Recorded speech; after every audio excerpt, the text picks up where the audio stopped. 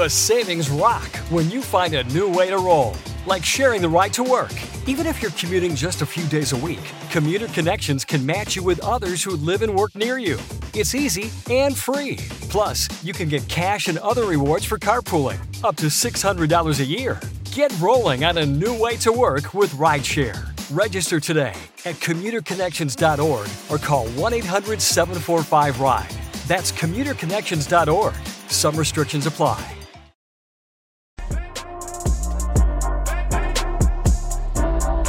Hey, this is DeRay, and welcome to Pod Save the People.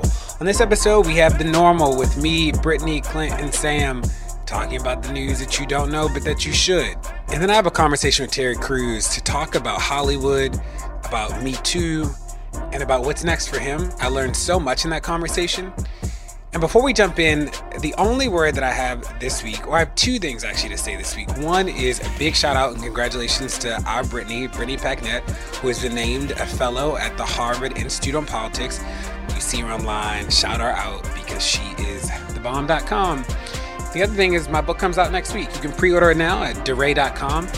And you know, this is a collection of the most important stories and lessons that I've learned over the years that I wanted to share, both reflecting on where I've been and sort of thoughts about where I think we should go. Make sure that you get a ticket to see the conversations that are going to happen around the book as we travel the country. Let's go. Hey y'all, it's the news. This is Brittany Packnett at Miss Packetti on all social media. And this is Sam Sinyangwe at Sam Sway on Twitter. And this is Clint Smith at Clint Smith III. And this is DeRay at DRAY on Twitter. Happy belated birthday, Clint. You are officially in your 30s. Welcome to this side of awesome. Yes, I'm 30. And one of my cousins texted me and was like, your 20s are for your grow up, but your 30s are for your glow up. Oh, wow. Well, you want to know who did not feel that kind of love this weekend, or actually maybe they felt too much love, was Jay-Z and Beyonce, because a fan ran on stage at their first Atlanta show.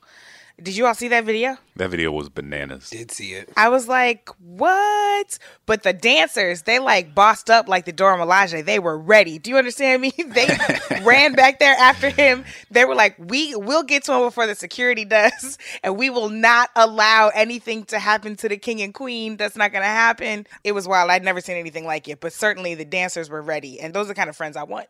People who are just ready. It was also like, I think the true like material manifestation of the Beehive, because it was just like you could see the dude get on stage and all the dancers they like looked and then they looked at each other and then they he swarmed, kept going, like chasing them to the back and then they just swarmed. It was like whoosh, and I was like, oh snap. Like you say, we all need some ride or die folks like that. So my news is about the nationwide prison strike that's been taking place since this past Monday. Across the country, this is the largest prison strike in history, according to reports. And prisoners have organized from within the prisons, which is quite hard to do and a feat of organizing. This nationwide prison strike that's been underway for about a week now. And they've released a list of 10 demands. And the demands range from repealing the Truth in Sentencing Act and Sentencing Reform Act, which requires folks to serve a particular portion of their prison term, whether it's 85% or 90%, and not be able to get let out early for good behavior and parole. It also calls for repealing gang enhancements, which often target Black and brown people. It calls for restoring voting rights to people who are currently serving time and who have completed their sentence. And it calls for an immediate end to prison slavery, and that all persons in prison in any place of detention in the U.S. must be paid the prevailing wage in their state or territory for their labor. And, you know, we see a prison labor strike being used here. We've seen it used in the past, the strategy, and we hear about this sort of in passing.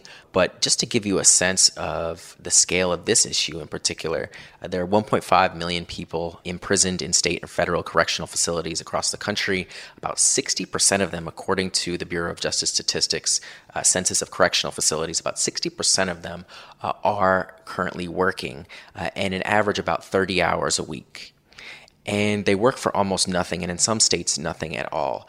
So in most states, the average is under $1, between about 14 cents an hour and 63 cents an hour for work.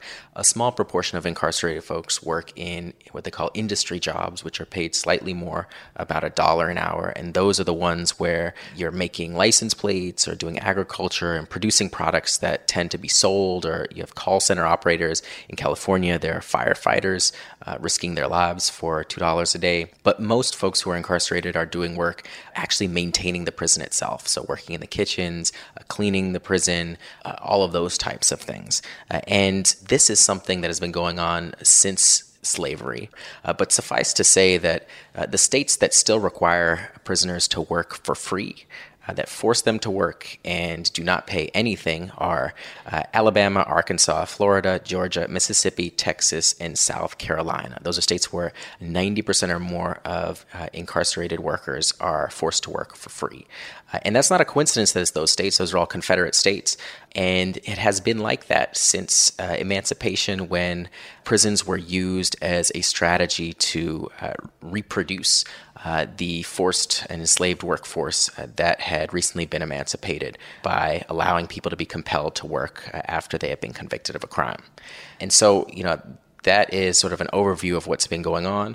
I would encourage folks who are interested in getting involved to follow Jailhouse Lawyers Speak, and also to be pushing at your state level. This is really where many of these changes need to take place. Push your governor, your state legislators to pass laws that raise the wage for incarcerated workers, that eliminate that work requirement, which almost every state has, and implement the remainder of these demands around sentencing reform and restoration of voting rights.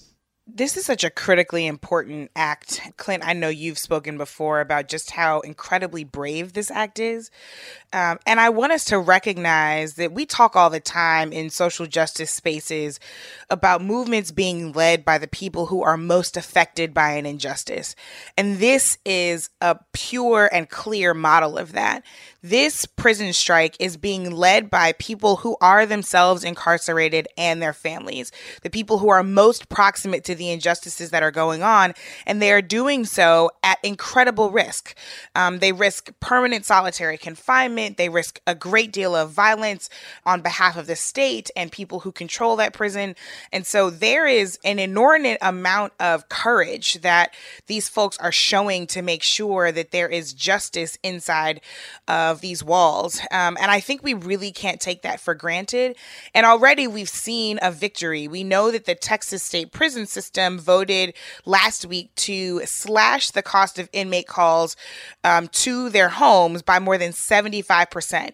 So the average across the state was 26 cents per minute, and they brought it down to 6 cents per minute. And again, to your point, Sam, if someone is making $1 an hour, 26 cents per minute just to call home is absolutely unacceptable. I still think 6 cents a minute is quite high, and yet we can see already just how drastic the changes are that are possible because of the work that's being done here. I also want to remind everyone that this is part of the reason why it's critically important to restore the voting rights of people who were once incarcerated but have returned to society. We know that perspective matters. And when we are missing perspective at the ballot box, in the electoral process, and in more places where citizens need to be heard, then we are losing out on the kind of solutions that need to be had. Brittany, I'm really glad you brought this up, and specifically the part about Texas, because it's really an example of the sort of concrete policies that are moving and that are changing, in part because we are in a moment in which the discourse around incarceration and punishment is shifting dramatically. And I think, so what's happening in Texas is important because, all of the social science tells us how essential it is that people in prison are able to communicate at low costs, and hopefully at some point at no costs, with their loved ones, because one of the most important things that you can do in terms of reducing recidivism is ensuring that people maintain close relationships with people on the outside, so that when they're released, as 95% of people who are incarcerated eventually are, they're able to go back into society with the support system that has been maintained and cultivated during their time on the inside. But I think the broader thing to keep in mind around this prison strike is that prisons are predicated on social isolation. They are predicated on secrecy. They are predicated on sort of opaqueness, and a purposeful opaqueness, right? It is intentionally made so that we are not necessarily aware of what is going on, and that prisoners similarly are not aware of what is going on in different prisons. And so it will always be difficult to measure in sort of quantitative metrics how many people are participating in this strike. And I think important to keep in mind is that protests, as we all know, can look a lot of different ways. And so there are subtle means of subverting the system, such as refusing to spend money at the commissary, which like sort of economically, helps to maintain, even in a small way, the legitimacy of a system that charges you an inordinate amount for snacks or for things that you use in the bathroom that would cost far less outside of prison. But I say all this to say that the metrics of success for prison strikes are very difficult to measure, but I think in many ways that this prison strike has been successful already because it has shifted and reinvigorated a sort of public conversation around the role that prisons should or should not play in our society, and sort of laser focused on the myriad forms of violence that prisons continue to inflict on people. So I think, only a few days into this strike, it's already been successful in a lot of ways, and I think that we should reject any discourse that would suggest that the prison strike is not or has not been successful. Sam, thanks for bringing this up. I'd seen the prison strike on social media. I posted the demands. But in preparation for our conversation today, I looked deeper at the demands, and demand number 3, I believe, was one that I didn't know much about. And demand number 3 says the Prison Litigation Reform Act must be rescinded, allowing imprisoned humans a proper channel to address grievances and violations of their rights. Now, what the Prison Litigation Reform Act does, it was passed in 1996, is that it makes it almost impossible for prisoners to file lawsuits in federal court. And it does it by a couple ways. One is that it requires an exhaustion of all administrative remedies, which sort of sounds like it makes sense on the surface, but what it means in practice is that inmates have to exhaust like every single internal process before they can file a lawsuit. So they have to file a grievance at the prison. They have to go through every step of the grievance. They have to make sure they fill out the forms and da-da-da. And again, that seems sort of reasonable. You're like, of course, there's a process inside the prison. Well, here's the thing is that prisons are notorious for not really having anything accessible for people. So there are scenarios where people have gone to file complaints, and guess what? There are no more forms to file complaints on. Or you filed a complaint and it magically went missing. And there's actually no remedy set forth in the law for those sort of scenarios. So what you find is that people just can't, they actually can't file complaints in a way that actually makes sense. But not going through the administrative process precludes them from being able to file a lawsuit. The second is that the Litigation Reform Act also comes with a heavy sense of fees for people who are filing complaints. And there are a couple of other provisions in it that make it almost impossible. So when I read this as one of the demands, it actually pushed me to do more work and think about the ways that the system actually bears down on people so that they can't be heard. So the demands really pushed me to think. So there was a big New York Times Magazine story a couple of weeks ago at this point about climate change. And what it does is it helps me understand that one of the most difficult things about keeping people invigorated about climate change is that for all the work we do, even if it's 100% successful, we wouldn't see the benefits of that work for decades. And that obviously isn't to say that we shouldn't continue to work at that because, that's extremely vital and we have to play the long game. But what our friend Van Newkirk has written about recently at The Atlantic is that what we see from, Hurricane Harvey or Irma or Maria is that over the past year, the suffering that's caused by the environment changing isn't distributed equally. And, whether it be the folks in Puerto Rico who still face uncertain medical care and unstable electricity because of Hurricane Maria, or whether it's Black and Latino communities, who don't have access to the same dialysis services in Houston following Hurricane Harvey, it's continuously the most vulnerable populations that are already in trouble. But what's happening in response to that is that starting this past week, there's more than a dozen local environmental groups from across the country who started what's called the Freedom to Breathe Tour. And this is where journalists and activists and environmental justice experts present vulnerable communities with the case for swift and dramatic action on climate change. And it's this 21-day tour started on August 25th and just uses it as a means to sort of illustrate the urgency of this moment. You know, I'm born and raised in New Orleans, as a lot of folks know, and Hurricane Katrina came my senior year of high school and washed away our home. You know, we had 10 feet of water in our house. And at that moment, you know, I was 17 years old and I wasn't able to understand what Katrina was as a manifestation of climate change in the way that I think I'm able to understand it now. But I think as we gain the sort of toolkit with which to better understand how what is happening in our world is directly a result of things happening in the climate and how climate change continues to affect the most vulnerable populations throughout the world. I'm excited to see what comes from this Freedom to Breathe tour and just generally want us to all be a part of sort of reframing the conversation that like climate change is a problem for all of us, but it is mostly a problem and most directly a problem for Black, brown, and poor communities. You know, Clint, I'm really glad you brought this up because actually my news is related to this theme of environmental justice.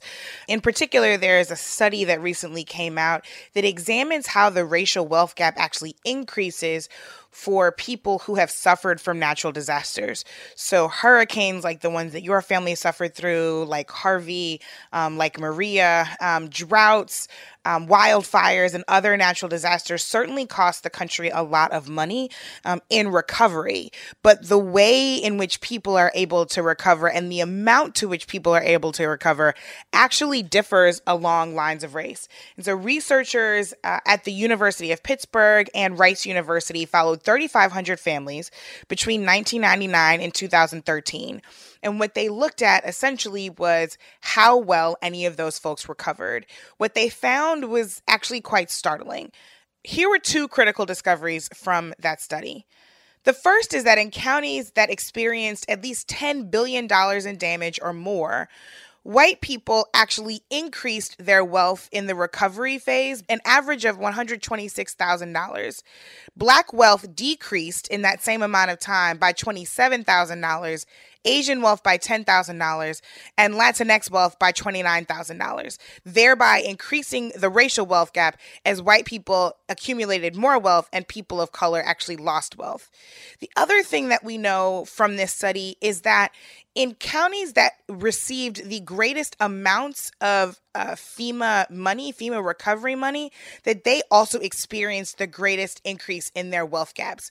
And that sounds counterintuitive because you would think that the places that got the most federal aid would actually have the smallest racial wealth gaps. And that's simply not the case, both at the individual level and at the municipal level, because a county or a municipality is actually able to request that aid in the same way that individuals are. And those things are simply not given out equally across communities. And therefore, it's causing a greater racial wealth gap, even when you've got a lot of FEMA aid coming into a community. So this reminds me of the financial crisis, where white wealth was sort of marginally impacted, but then recovered very quickly, while Black and brown wealth still hasn't recovered to where it was.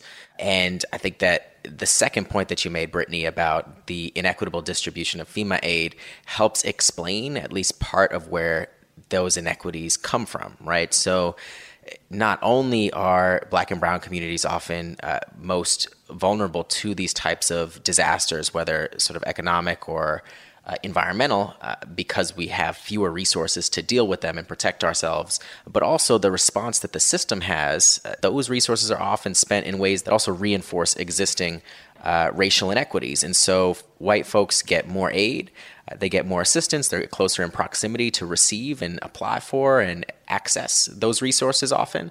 And so they're able to recover more quickly. Whereas Black and brown communities are often marginalized, not only in the first place, where they're more vulnerable to disaster, but also in the aftermath.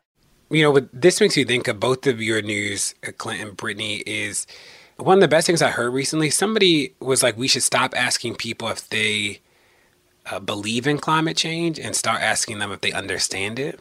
There's not the I don't believe in it. That's not a legitimate state to be in. That made a lot of sense. And I almost brought as my news this week the way that there are a lot of prisons constructed on grounds that are environmental dumps or wastelands, and what that actually means for the people who were incarcerated. I was reading this one story of a prison that the land it was on was so toxic that the correction officers used to bring in water for their dogs even. They wouldn't even let the animals drink from the faucets, but the inmates had to. And it was like, I've learned so much more about the way environmental racism like plays into so much of this stuff. And thinking too about the environment is not like an abstract thing. The environment is something that we interact with every day. So to think about justice in these isolated forms, it just doesn't do right by this understanding that all of this is interconnected. And we have to keep in mind as this is happening that there are imprisoned people in California who are expected to help quell the wildfires that have been happening there and then won't even be eligible to become firefighters once they are released and are returning citizens. We have to recognize the fact that the federal government, for all intents and purposes, actually hid from us the amount of people who were actually killed by Hurricane Maria in Puerto Rico. We know that the number is at least 1,400 now, and it could be higher, and they are still not receiving the kind of aid that they should be. So even as we talk about this research in the past tense and what they discovered in years prior, that environmental injustice, to your point, Clint, is still happening every single day. I think you bring up a really interesting thing that reminds us about the intersections of all of the news that we've shared so far, right? I think about how during Katrina, the folks who were in the prisons in New Orleans were either shot or left to die or completely mistreated if they had the opportunity to get out at all. And so I'm thinking about the conversation around prison and the conversation around prison labor and the conversation around environmental justice. Like all of these things are deeply interconnected in ways that are evident every single day. And I didn't even put it together until we all sort of started talking about our news. But I think that's another important thing for folks to remember is the way that all of these different systems continue to interact with one another. So I've been following some of the work requirements laws around the country, and I realized that I hadn't really thought about the implementation all that much. That like I knew that there were states ramping up the work requirements, but the question of like, how do the states plan to monitor whether people are working or not? I don't know. I just hadn't really thought about that until I read about Arkansas. And what Arkansas is planning to do or has rolled out already is that all the recipients of Medicaid who are able to work will have to log 80 working hours each month or risk losing their access to health care. Now, you might ask, like I asked, how do they log the 80 hours of work? Well, in Arkansas, they actually have to do it online. And the online website closes at 9 p.m. I didn't even know you closed websites. But even more ridiculous is that in Arkansas, it actually is ranked 48th out of 50 for internet access. So there are huge swaths of the state that like even with the best plan and whatever, like the internet service is actually pretty shoddy. And according to Broadband Now, 30% of the state's population has access to fewer than 2 internet providers, and an estimated 20% have only a smartphone for internet access at home. And it's a state where 17% of residents live below the poverty line. So the work requirement in and of itself is like not productive, has no basis in fact, doesn't make people find jobs better, has no positive impact at all. But even wilder is that the implementation of it, there's no justification besides just tripping people up. They've started to roll these out in phases. So in the first cohort, about 7,000 people failed to report their working hours. That was 72% of the people in the first cohort. And then in the second month, that was the first month. In the second month, 5,400 people failed again. So it's like, you know, people know they got to do it, but even the people who are trying, it seems like they can't even log their work hours. And again, the government in Arkansas is like, you know, this will make people work harder. This is going to be good for the, you know, this is good for the economy. You know, people need to prove that they can work. But it's like you are actually making it almost impossible for people to even comply if they wanted it to. So I wanted to bring that here because it to me is a reminder of the implementation, like the devil's in the details. And not only work requirements, just they don't make sense at a policy level, but I hadn't even thought about the way the implementation works. One of the things that really shocked me reading this was that they don't allow you to submit this report after 9 p.m. So it's like a website, it's online, there's no reason to impose this 9 p.m. restriction. And this reminds me that, you know, more and more we're seeing governments, you know, whether it's local, state, or federal, start to use online interfaces to make it easier, quote unquote, for people to access information, to find healthcare plans, to do all kinds of things now that we couldn't do online voter registration. But because that becomes so central now to how we're accessing resources, including critical resources we need from the government, the ways in which those websites are designed and implemented matter a whole lot in terms of our own access to those resources. And so if you don't have access to the internet, first of all, it's much harder for you. Even if you have access to the internet, if they design the website to close at 9 p.m., then you still don't have a lot of access to it if you're working through 9 p.m. And this reminds me of actually Florida, where recently we found out that the voter registration portal, the online voter registration portal, was broken. It's one of many states that's implemented online voter registration. And their website, where there was a huge rush for people to register to vote because the deadline was coming up for this primary, which is happening in a couple days in Florida. And the website was broken. And so, we had folks trying to sign up and register to vote. They couldn't do it. 10 folks, 12 folks, 15 folks. And eventually we contacted the state. The state said, everything was fine and there was nothing to worry about. Finally, we had to record a video of the site being broken, right? Somebody trying to register to vote and it not working, for them to actually change the site and allow people to register to vote online in Florida at the deadline pretty much for you to register to be able to vote in the primary at all. So it's just an example that this is happening all over the place in the ways in which these websites are being designed, whether it is through neglect or more intentional, but they're actually not being implemented in ways that allow people to access them as was sort of, I guess, the goal in creating an online interface in the first place. They say the only thing constant in the world is change. And as we become a more modern society, as more things move online, as more things are technology based, we have to recognize that change is not always good if progress leaves you behind.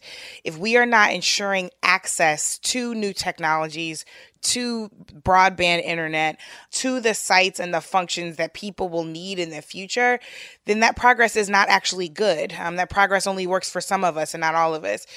All the time when I'm in the grocery store, I try as much as I possibly can to make sure that I'm actually going to a cashier instead of a self-checkout.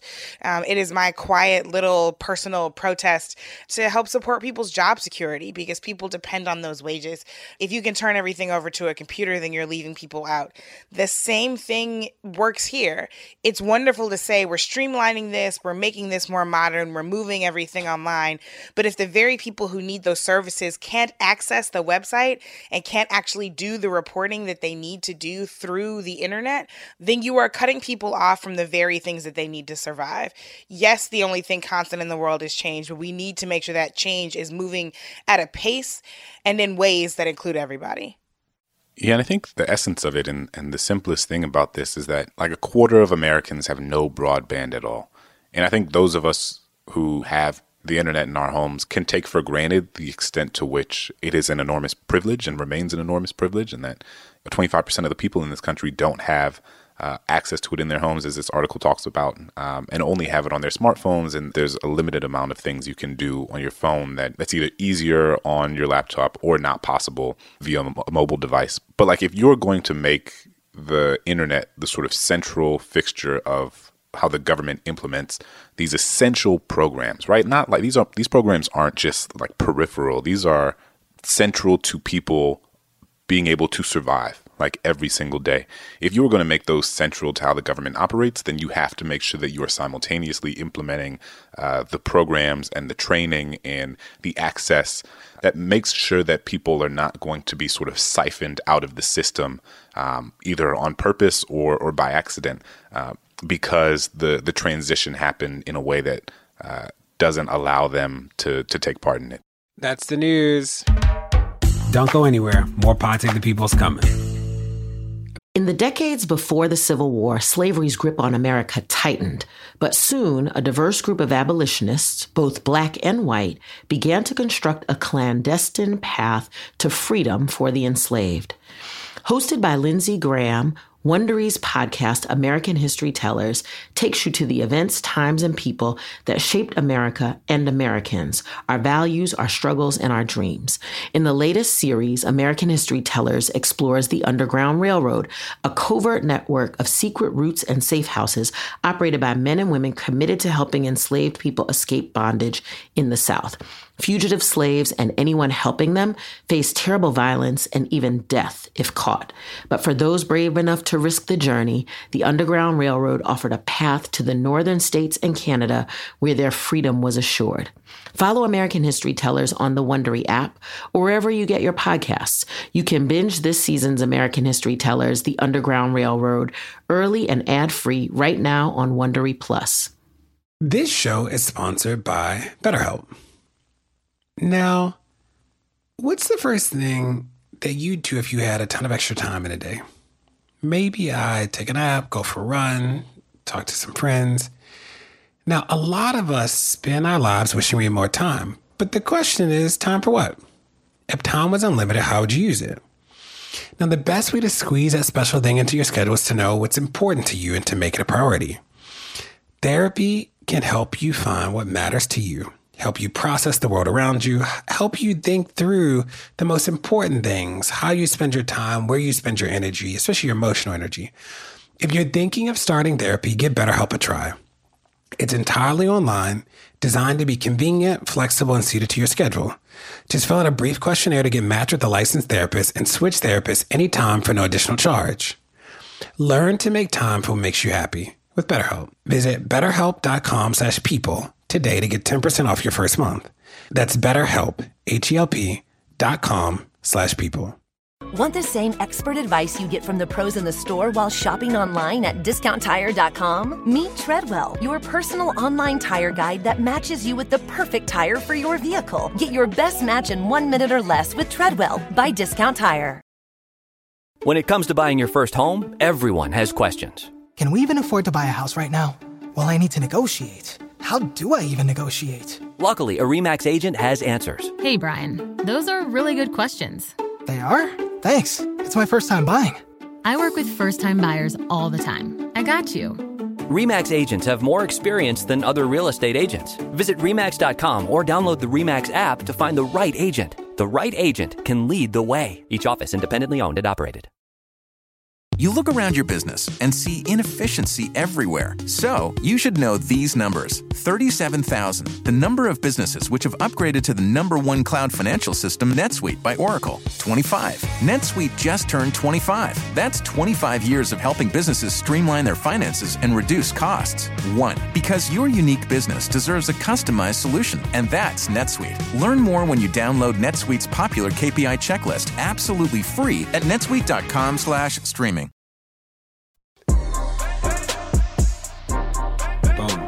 Terry, thank you so much for joining us today on Pod Save the People. Oh, thank you. Thanks for having me. Now, you've spoken so much about sexual harassment, about Me Too, but I wanted to start sort of earlier than that, is that you are from Flint. Yeah, born and raised, man, the whole time. Born in 1968 and left when I was, 17 and a half. Yeah. Are you shocked by the allegations in the discovery of the lead in the water? How was your experience growing up in Flint? What's your relationship with Flint now? Oh, I'm not shocked at all. It was a lot of, crazy things going on with the auto industry was just falling, and then the crack epidemic hit the city at the same time. So you're talking about a nuclear bomb. And there's a lot of corruption. It was like people saw the city was falling and doing their thing, so people were grabbing what they could get and leaving. It was just a really dark time. I just remember knowing, I got to get out of here. I got to get out of here. And when the water thing happened, the whole controversy was happening because there were actual ads that were telling people that the water was safe. Wow. And, when you just look at you would spend money on the ads, the whole marketing campaign, but you wouldn't spend money on actually fixing the problem. It makes my stomach hurt to think about even now. And do you remember the before and after of the crack epidemic? Oh, yeah. Oh, my God. First of all, when I was a kid, Flint, Michigan was Palo Alto. See, wow.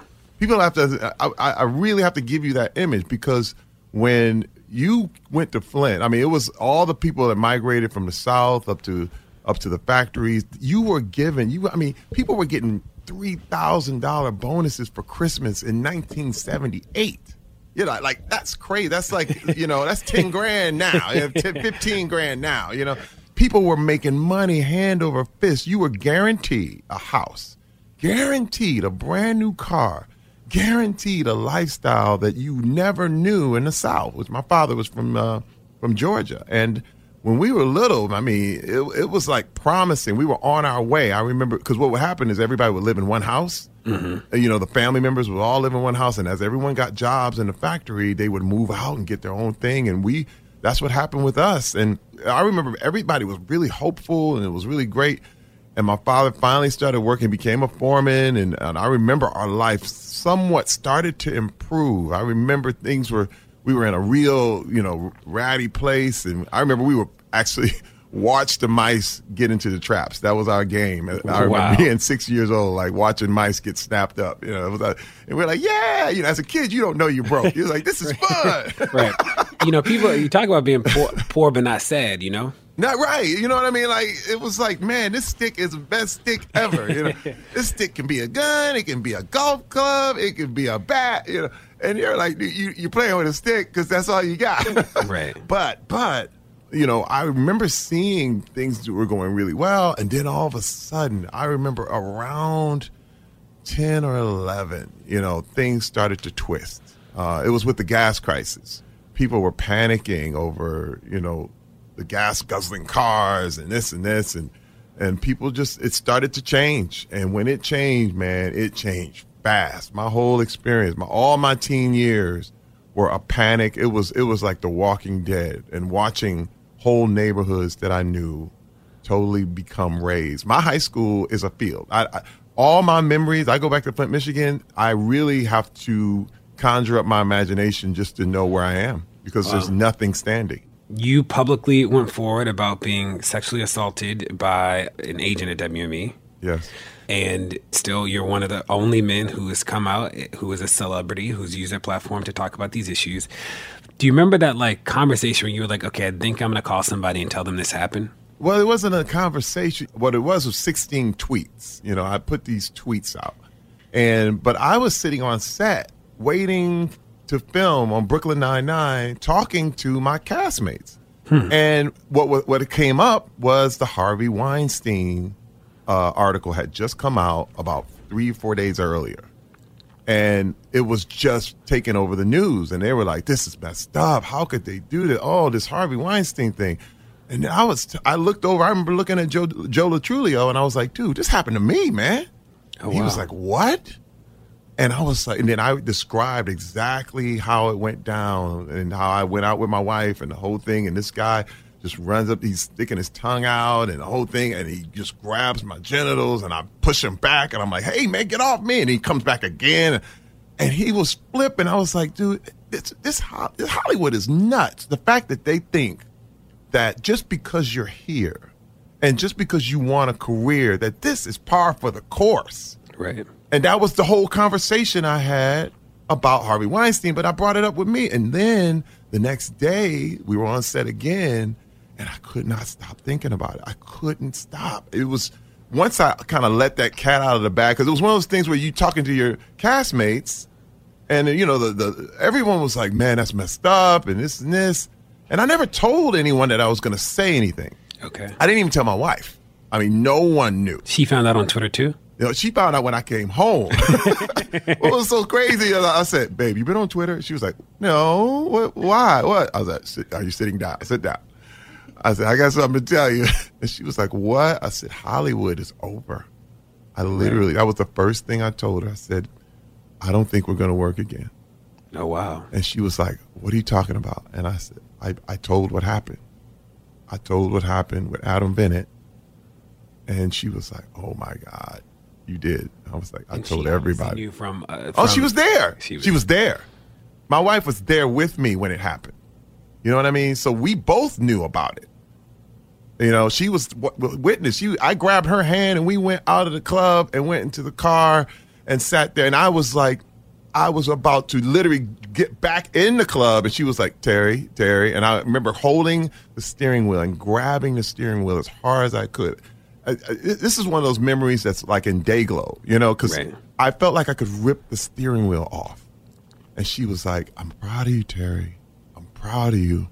I'm proud of you. And she just kept saying it to kind of calm me down, because she really was always the one telling me that you cannot be violent. You know, if people are going to push you, they're going to prod you, they're going to try to take you places you don't want to go. You have to be smarter. You must think, because, you know, this is the thing. I mean, we saw Trayvon Martin. We saw, you know, there was murders happening all the time in the news about big black guys doing something, that just walking places, and all of a sudden it will stand your ground. You know what I mean? And it's like, she knew I would never get a chance, ever. You know, looking at little Trayvon, he's just a kid. This is a child. And they felt like he deserved it. I was like, what? Are you kidding me? What? You think they're going to have any mercy on me if I hit this guy or knock him out just because he molested me? Or who would believe me? And that's what I put in the tweets. The whole point was, you know, if it came out like, wow, Terry Crews knocks out this agent, God forbid he'd have died or anything, or got really, really injured, he could have said, man, I was just walking, I bumped into him by mistake, and Terry Crews just went off on me. You know what I mean? And that's, you know what's so wild is that I know how close I came to losing everything. Not just Hollywood, like jail. Right. I mean, William Morris let me know that they would have had no mercy on me. None. I would have gotten everything. I would have been in jail. I would have had, and this is one thing I tell a lot of people, that, you know, even I filed this lawsuit because this is money I was going to be spending anyway, right, to defend myself. Right. Can you imagine? I would have been broke and, in the eyes of the world, a guilty man for just swinging on this guy, this poor little agent, and you giant big Terry Crews, you should have known better. Can you explain the lawsuit for people that don't know? Yes, I you know, my criminal case was thrown out by the DA, and because of the statute of limitations, what they said was in California, it's sexual assault is ranked in regards to felony and misdemeanor. And it was ranked as a misdemeanor because he groped me through my clothing. And it didn't deny that it happened. It was just, I had clothes on. So if you do that to anyone with clothes on, it's just a misdemeanor. So which was shocking to everyone, because I thought, oh my God. And it's 2 years on a felony action. So it was thrown out, but I decided to file a civil case simply because, you know, this is unacceptable. It's beyond unacceptable. And everyone from the agency to, even there were certain people, you know, in my community, other actors, they were like, look, man, just accept the fact that you are less than a human being. And I was like, no, I will never accept the fact that I'm less than anyone and less than this person. And William Morris literally wanted me to sign off and say, hey, man, come on. They basically said that it was horseplay and they did me no harm and it should just be thrown out. And I was like, wow. What have you learned about the system that you didn't know before you went public that you know now? Dude, it's a complicit system. See, I still pay William Morris 10% of my income. I am paying them to litigate against me. You can't switch agents? You can't go to SCA? I switched agents. No, I was gone. But anything they negotiate for you. Oh, right. When a system, it works in their favor, when everyone is just like, well, we're going to look the other way because we got to pay them anyway. It's you got to follow the money. I wanted to ask you about Brooklyn Nine-Nine. You play, yes. I spend most of my time working on issues of police violence, and you play a police officer. What is it like to be on a show where the police, they are the narrative, right? In a moment where the narrative about the police is, the police are killing a lot of people, and that is real. So what is it like to be in a show where the police are just being portrayed in a different way than they're necessarily being portrayed in the public? Yeah. Oh man. It was we were in danger for a minute of becoming a cartoon, and the great thing about our writers and our showrunner and our cast is that, they were like, we need to address this. And in the 4th season, we did an episode called Moo Moo, where my character was racially profiled in his own neighborhood. And I, being a cop, had to face up against another cop who basically was like, hey, man, if I knew you were a cop, I wouldn't have done it. But it's like, but that's not the point. And one of the best examples, I think it was one of the best scenes to me that really, really highlight this thing was a scene between Andre Braugher and I, two black men, two black cops, having a difference of approach, because he was like, hey, man, look, just don't report this. Go through the system and change it from the top. You know, once you get to a good spot, then you can change it from there. And my argument was like, but how long will that take? I said, we got to do this now. And I was trying to get a promotion and the whole thing. And I ended up reporting the guy, and I lost my promotion. You had the reality TV show. That seems like such a departure from all the other, like the scripted things that you've done. How was that? Especially given the healing that had to happen with the family and all that stuff. Yeah. How was it like to film a show with your family on it? You know, it was wild. The first season was pre-Meltdown. Oh. The second season was post. Interesting. Rebecca leaving. You know what I mean? That was crazy. You know what I mean? And look, we renewed our vows on the first season. You know what I mean? And there were things I hadn't told her.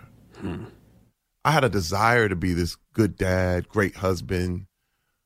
And once you desire that, all of a sudden, things are going to call you on that. You know what I mean? Like when you start talking about, well, we need to do this. Well, first of all, people are going to check and see if you're doing it. Mm-hmm. And that was my thing. Like, okay, here I am. I'm in public, and I want to be this great dad. And then everybody, my whole family was calling me on this. Like, you saying you this good dad. Where is this? And I was like, yeah, you're right. And we got on TV and the whole thing. And we did a thing in the counselor's office. And I remember we talked about some things that were light. But my wife was in there crying about things that really happened. Mm-hmm. And we were on TV, and it was really, really deep. You know, and you know what? And to be honest, it prepared me for being public now. You know what I'm saying? That makes sense, yeah. It does. It's kind of like, wow, you know, people can see it. What has it been like as a father to be such a public figure? There's so many people who know your story now, and you are raising kids in an environment that is not always the most welcoming to Black and brown people. How have you found talking with your kids about this, about not only your situation, but about the larger context that we're in?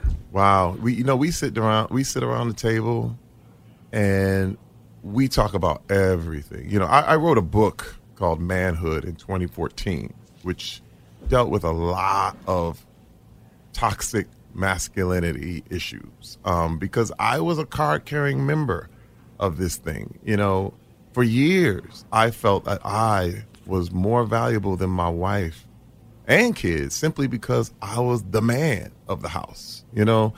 And I was, like I said, I never physically abused my family, but I could definitely say it was verbal abuse. And it was a lot of this my way or the highway mentality. And, you know, and then my wife, in around 2010, she was like, I'm out. And, and there I was. I'm a successful man. You know, I mean, like, very successful at the time. People were like, man, you're doing this, you're doing that. And my whole mentality was like, okay, go ahead. Bye. You know, I'll just find a new one. And my family went through a major upheaval. Like, all the kids, they knew what was happening. And then all of a sudden, there's a little voice that said, hey, man, maybe it's me. Maybe she is right. And I was like, no, it couldn't be. No, because, you know, Terry Crews is looked up and everybody admires me. Everybody says he's great. And everybody says I'm great. But the problem is that was an image that wasn't true. And I sit down with my kids and had to sit down with my kids over the years. I mean, right after that incident, but many, many times since then, and just be honest and apologize, but also be honest about who I am and what I am and the experiences that I had. So when this happened, it was like, they were like, Dad, what is up? And I was like, this man grabbed me, you know? and this is, we were talking about this stuff when it happened. What did they ask you? What were their questions? You know, a lot. It's funny because kids tend to, at the time, don't ask questions. Mm-hmm. You know, they just kind of, they're taking it in. You know what I mean? But then I have had, you know, like my daughters come up and say, you know, how did you feel about, you know, going public? And because my big thing was I asked them, like, is this affecting you in school? Is like, are people coming up saying strange things? And what's wild is that, you know, they surprisingly are getting support. You know, they're getting, you know what I mean? Because I think people knew, you know, like people knew Hollywood was this way. You know, it's like you can try to deny it and try to hide it. But even Harvey Weinstein, the number one predator of all time, was like, everybody does this. Right. You know, that was his, in his defense, he's trying to defend himself. And he says, everyone does this. And so my big thing was to tell my kids that if anyone was to ever make you feel uncomfortable, to ever make you feel less than, to ever touch you where you do not want to be touched, tell someone. And what kind of person would I be to not tell if it happened to me? You know what I mean? I'd just be part of the image thing. You know what I mean? And so we talked about this stuff when Trayvon Martin got killed. You know, I have one son, but it could easily be. I remember when there was a young black lady who was killed in the Korean grocery store. It was basically shot in the back of the head as she walked out, and faced no charges. You know, so this could easily be my daughter as well. Or Sandra Bland, or yes. Oh my God! Just there's so every time it comes up in the news, there's so many names. You just I tell my kids all the time. First of all, be polite. I said, hold your anger, because it will be used against you. It will. Anything you do in an angry state, I said, you can get mad, but you have to control it. Now, when we talk about controlling our anger, you have talked before about growing up in a home where your father's anger manifested itself physically violently. Yes. How has that influenced the way that you process your own, like the way your anger manifests? How does that experience, if at all, like influence the way that you process the way your anger manifests today? You got to understand, I beat up a lot of people. I mean, in my life. You're talking about, you know, growing up in the hood and this kind of stuff. I got a lot of fights.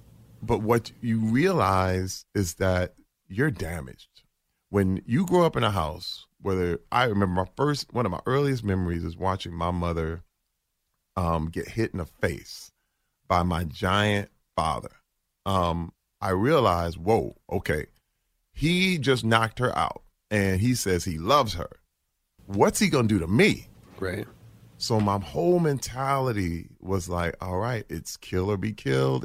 So I walked around with chips and on my shoulders and this kind of thing. And I knew what I looked like. I knew I could be a threat. And there were times when I had to use it. And then you start to realize, like, you can't, like, as you get older, you start to say, man, I can't fight everybody. You know what I mean? Like, you can't, and it's weird. And I'm thankful because I always prided myself, like, I'll never hit my wife. I'll never hit, you know, my kids, never abuse them, never do anything like that. But again, but there's another switch, which is just as bad as the verbal stuff. You know what I mean? Where I remember this is what I think is just as bad as being physical abuse. Is I remember not talking to my wife for like 2 weeks. That was a punishment. She would say something I didn't like, and so I would hit her with silence. Man, that's cold. Like, I try to bust this bubble because everybody, you know, there are people like, man, Terry is so cool. Man, I could have been. I probably was one of the biggest jerks you ever seen. But what happened was, in public, I could be really cool and, oh man, and this is great, and hey guys, but I'd already be kind of thinking of a way to overcome or to beat you in some kind of way. I was really duplicitous. How did you heal with her? Man, first of all, she left. She was like, and yeah, I'm outta she was here. like, hey, yeah, right. Let me tell you something, man. And it's just the most, it's the most eye-opening thing ever. Is that when I tell women all the time, women who face this kind of stuff, is that leaving is your protection. Don't ever feel bad about having to go, ever, because he may get it, he may not, but you don't have to stick around and wait for his decision. And my wife is so strong and so amazing that she said, I'm out. I have to protect me and myself, and I'm done. Did the kids go too? Oh, yeah.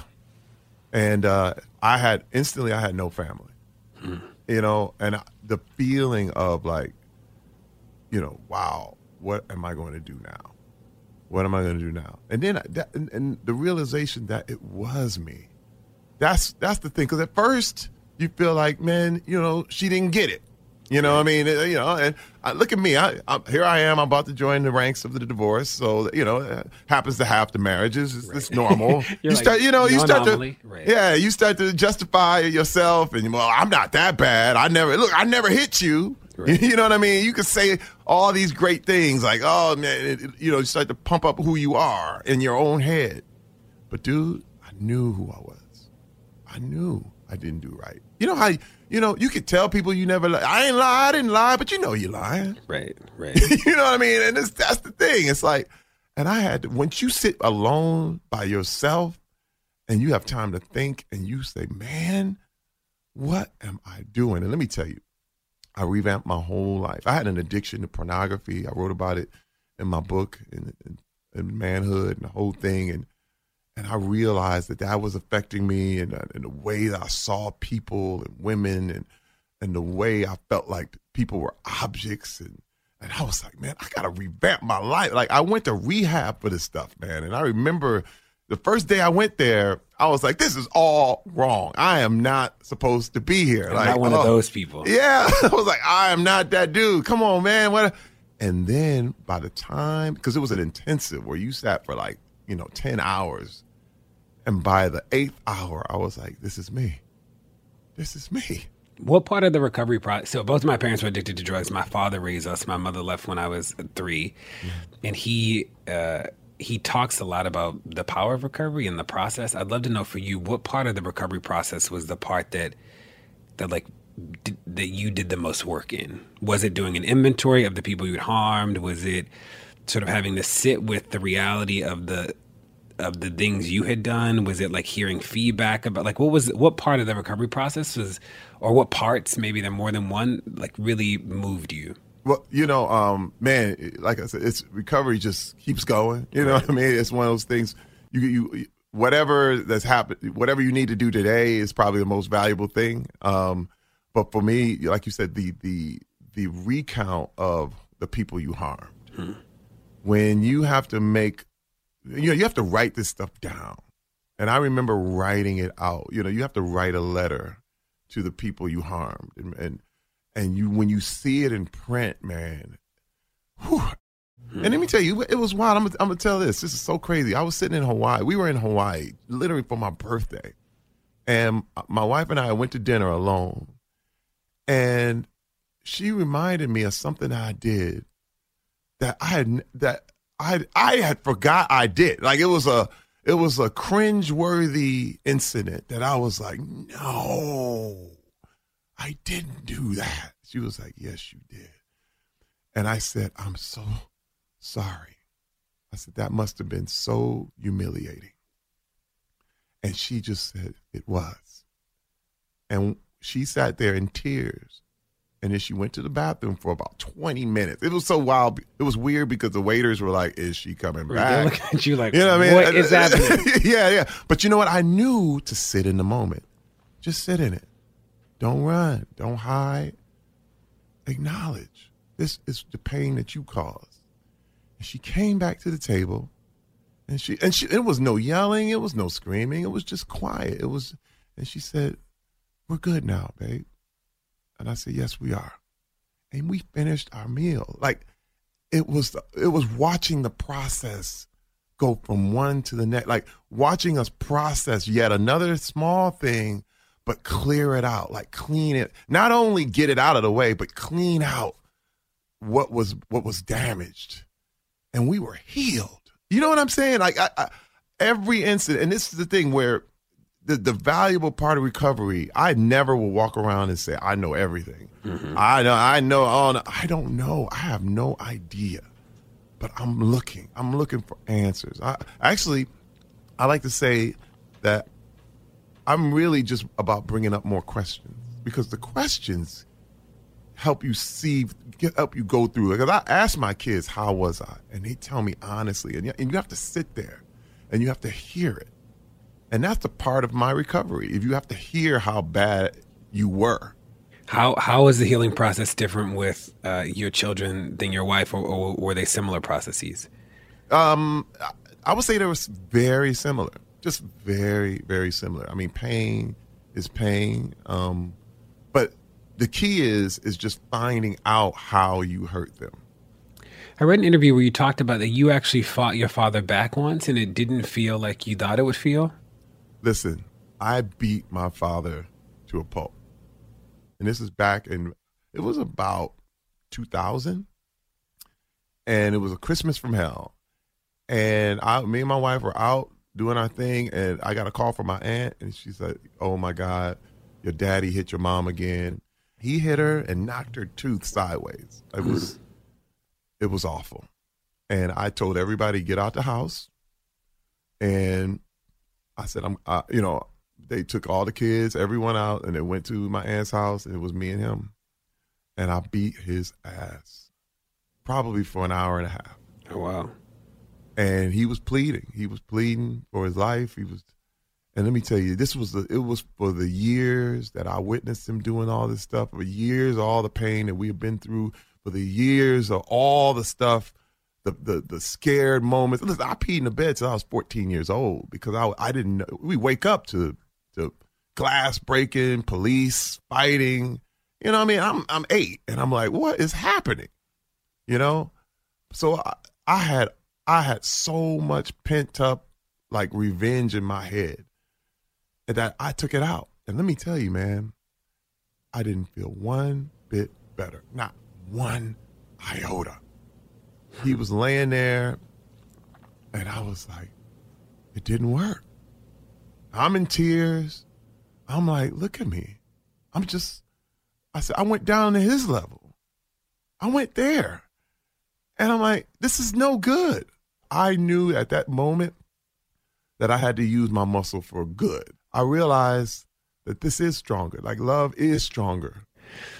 Now, do you have any advice for parents about how they can talk to, especially parents of color, about how they can talk to their boys about these issues of toxic masculinity, of healthy masculinity, about assault? And, you and I both have been to a million barbershops. You probably spend less time in barbershops now. Yes. But you know that the barbershop conversation isn't always the most healthy place for us to learn about who we are as Black men. So wanted to know, like, how do you help people talk about this stuff or give them language? You know what? I found most of my mistakes were made when I was with the wrong crowd. You can really tell what's happening to your kids by who they hang around.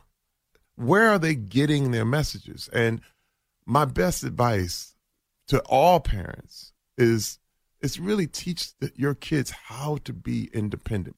And what I tell my kids is that you are not above anyone. No one is beneath you either. That's the line we have to play, because we have this whole culture where I'm either below or I'm above. But the truth is, your worth, nothing can diminish your worth as a human being. And you constantly have to tell your kids that you are worth fighting for. You are never, ever, ever above anyone else, but you're never below anyone else either. Well, boom. Well, I know we've hit an hour. I appreciate you being able to make time. I enjoyed our conversation, and we consider you a friend of the pod. Oh, man, you guys are great. Thank you. Well, that's it. Thanks so much for tuning in to Pod Save the People this week. Tell your friends to check it out. Make sure that you rate it wherever you get your podcast, whether it's Apple Podcasts or somewhere else. And we'll see you next week.